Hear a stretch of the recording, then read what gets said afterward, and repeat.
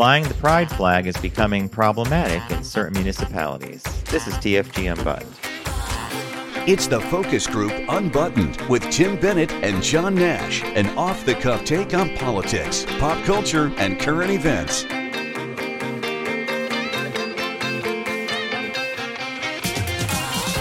Welcome to TFG Unbuttoned. John Nash here with my good friend and co-host Tim Bennett. This is the Tuesday podcast from the focus group, and that show airs on Wednesdays. Video does at YouTube, and the audio drops on your podcast streaming platform of choice on Saturdays. Focusgroupradio.com is our website. You'll find out all you need to know about Tim and myself, and we want to thank, big thanks to Critics' Choice Video, America's classic movie and TV authority since 1987. They've been bringing us to you every week since then. It's ccvideo.com. We're going to talk about them later, but just know that you can find almost anything you want there. Almost.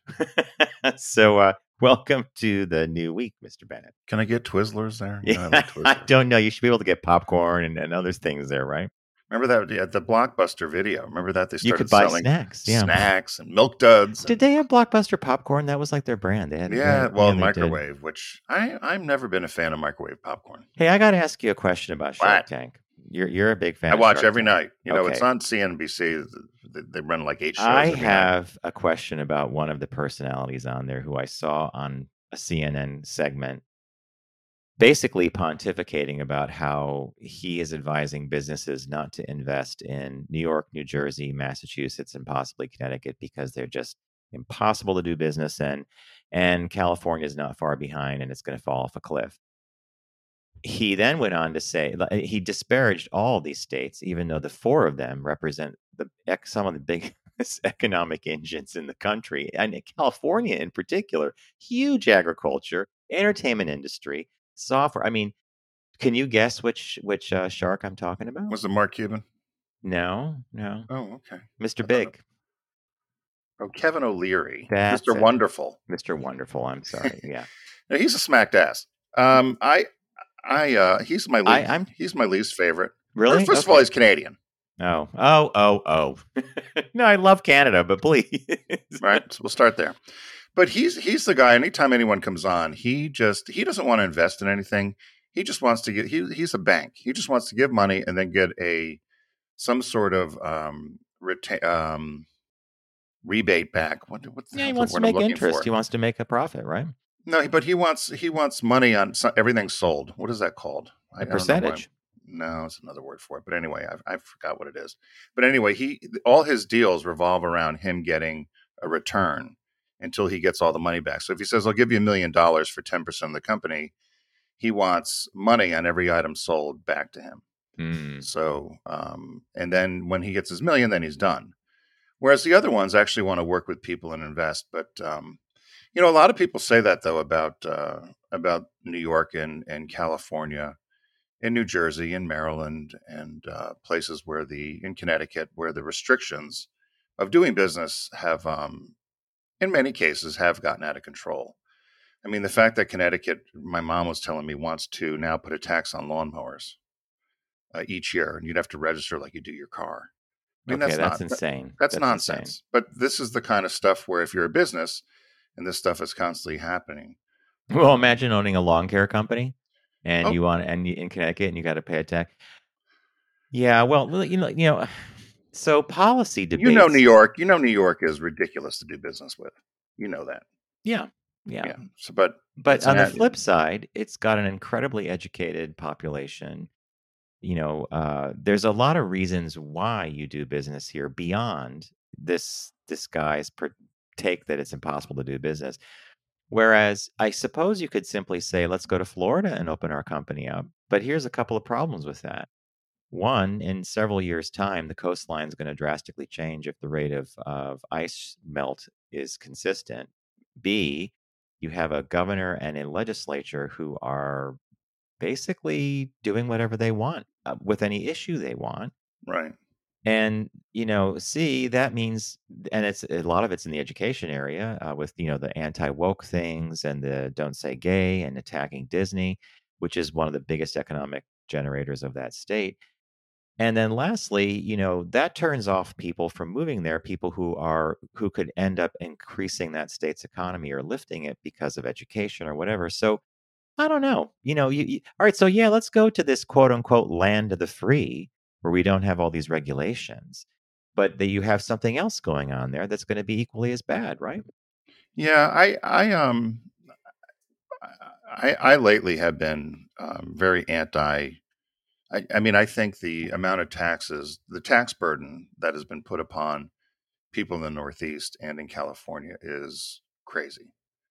And so I could see why somebody would say that. I think the tax burden in those states is ridiculous. I mean, me down here in Delaware, because I work with you, I've got to pay a Yonkers tax. I've got to pay an MTA tax. Why?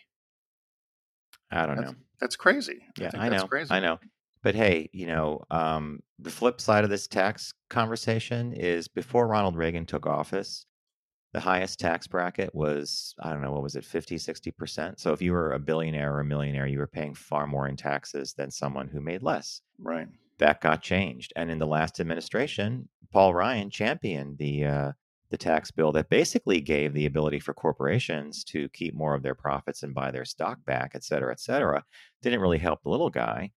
So yes, if we have a debate about state taxation issues, you have to look at the federal level too, because as states lose federal money, sometimes they need to find revenue in other ways. So it comes down to like Right. taxing your lawnmower or licensing that, Well, or here I just so it was funny you put so I just pulled up the most tax friendly states for businesses. You got to guess what's number one is. it's got to be out. Is it? I don't know actually. What is it? So it's Wyoming. Oh, I was going to say So out west. Okay. so it's Wyoming, South Dakota, Alaska, Florida, Montana, New Hampshire, Nevada, Utah, Indiana, and North Carolina. And then these states that are least tax friendly for businesses are New Jersey, New York, California, Connecticut, Maryland, Minnesota, Vermont, Hawaii, Rhode Island, and Alabama. And pretty much New England. So it's Anyway, I just thought that this guy reminded me of someone who's been on TV for a while. Who do you call him, Mr. Wonderful or Mr. yeah, Mr. Wonderful. He's the guy. He always wants a royalty. That was the word I was That's looking it, for. royalty. He always wants a royalty. He never wants to invest. He just wants a royalty. But Well, he's also a product of his own constant loop. He's on TV, he speaks. It's reinforced that he's an expert. He's on TV, he speaks. It's reinforced that he's an expert. So then he comes on CNN and he basically spouts a bunch of garbage. And yes, we could all agree that there's some issues with overtaxation and or regulatory issues, but you can't just crap can a whole portion of the country with a huge population density and say, anyway.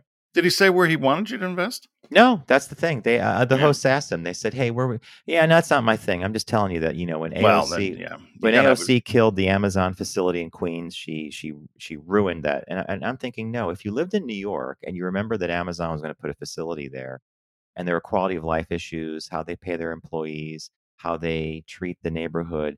There's more than just making an investment, but that's the nuance that seems to be lost nowadays, right? yeah. That's the first I heard. I didn't know that OEC was blamed for that.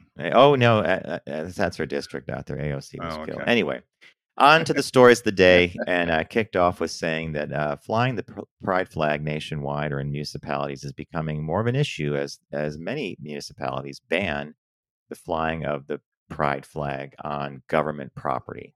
There's a nuance in there that was kind of interesting, and it's that government property thing. So, a number of states have enacted bans and municipalities, including, and this is the one I did the research on, Cold Spring, right here in New York. It's about, I don't know, 50 miles out of New York or 45. Our friend Billy's up there, one of our listeners.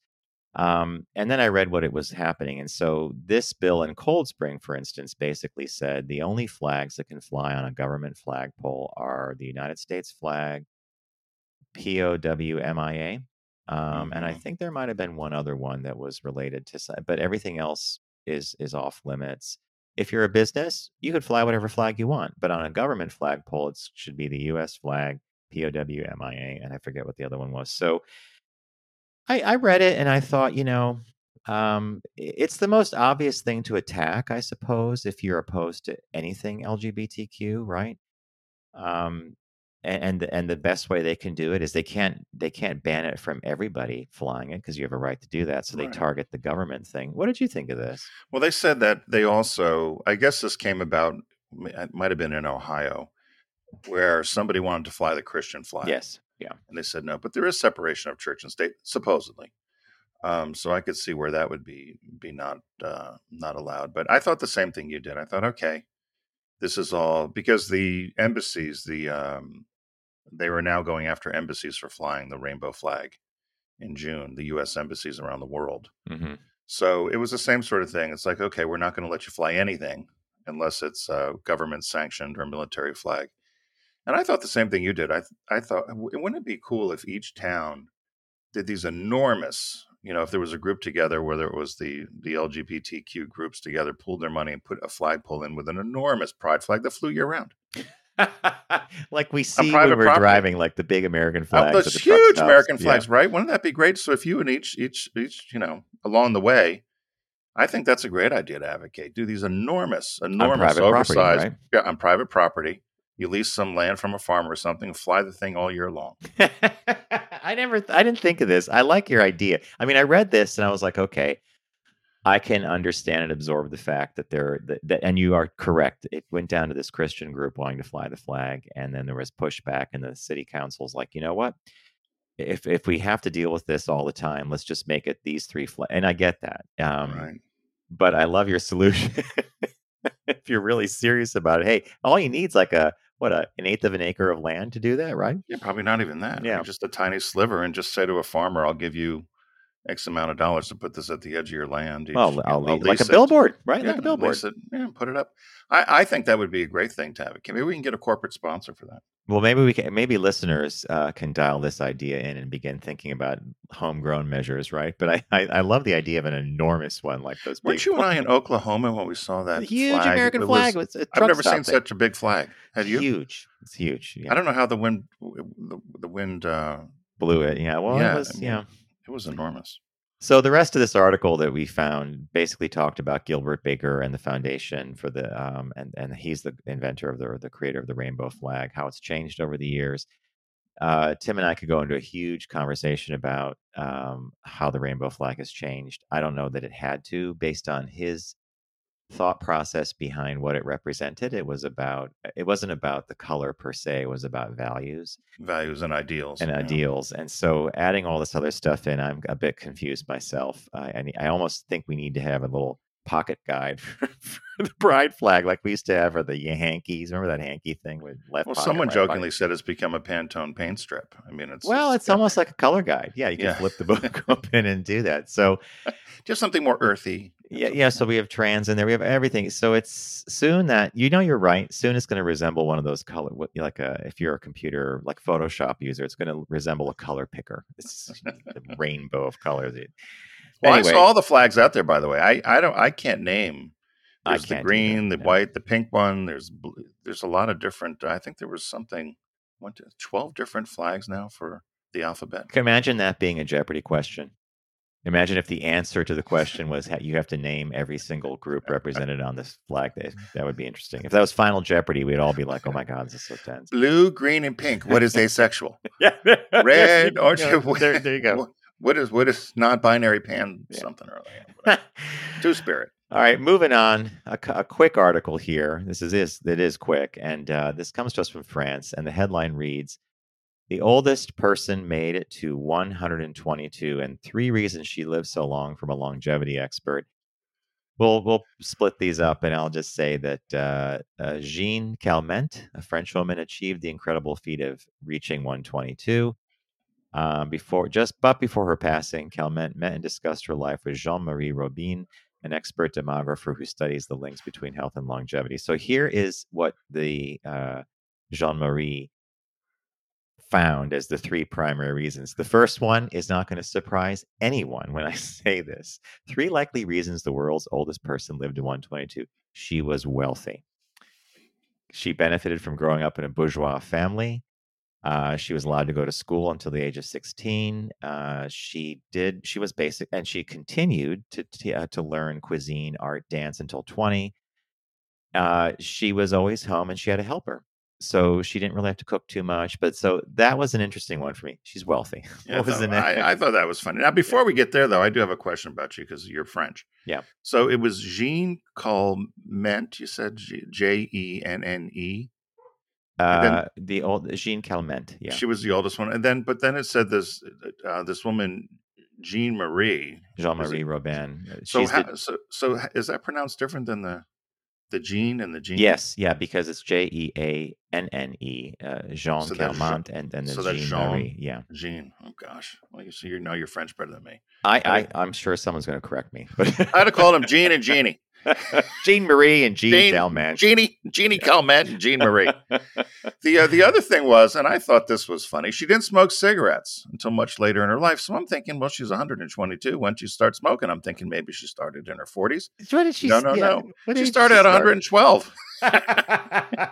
Could you imagine picking that up at 112? Who cares then, right? They said, because of the family she was from in the 19th century in a little town in South France, they said, of course, it was forbidden and impossible for a girl to smoke, from a bourgeois family to smoke. So she was told she couldn't do that. She said she tried it right after she got married. She didn't like it, so she stopped. But then she decided to pick it up again while she was in the nursing home at 112.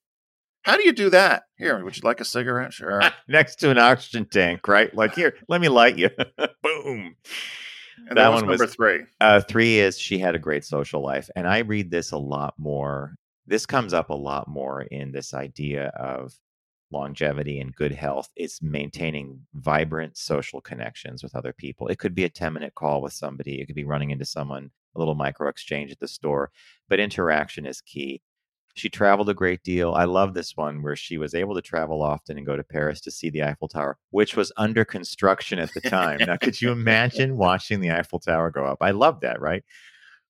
So she maintained great social connections, and I think that added to her vitality. But those are the 3 big things that demographer found that were stuck out from her, interview of the oldest woman in the world who sadly has passed away. But I'm not sure 122. I hope she got around and was mobile. I mean, 122. 122. Well, I agree with you because everybody and a lot of the things that I've heard of those 3 things, I don't know about being wealthy. We know a lot of wealthy people that did not have live good long, outcomes. No. Right. Look at Steve Jobs. And smoking, of course, I think a lot of that is hereditary. We've known people who've smoked and been fine. As Betty Davis said, I've done it for 80-some years. It can't be that bad. And but the great social life, I know my neighbor here, Joyce, talks about that a lot. She had said she had remember her parents' friends growing up.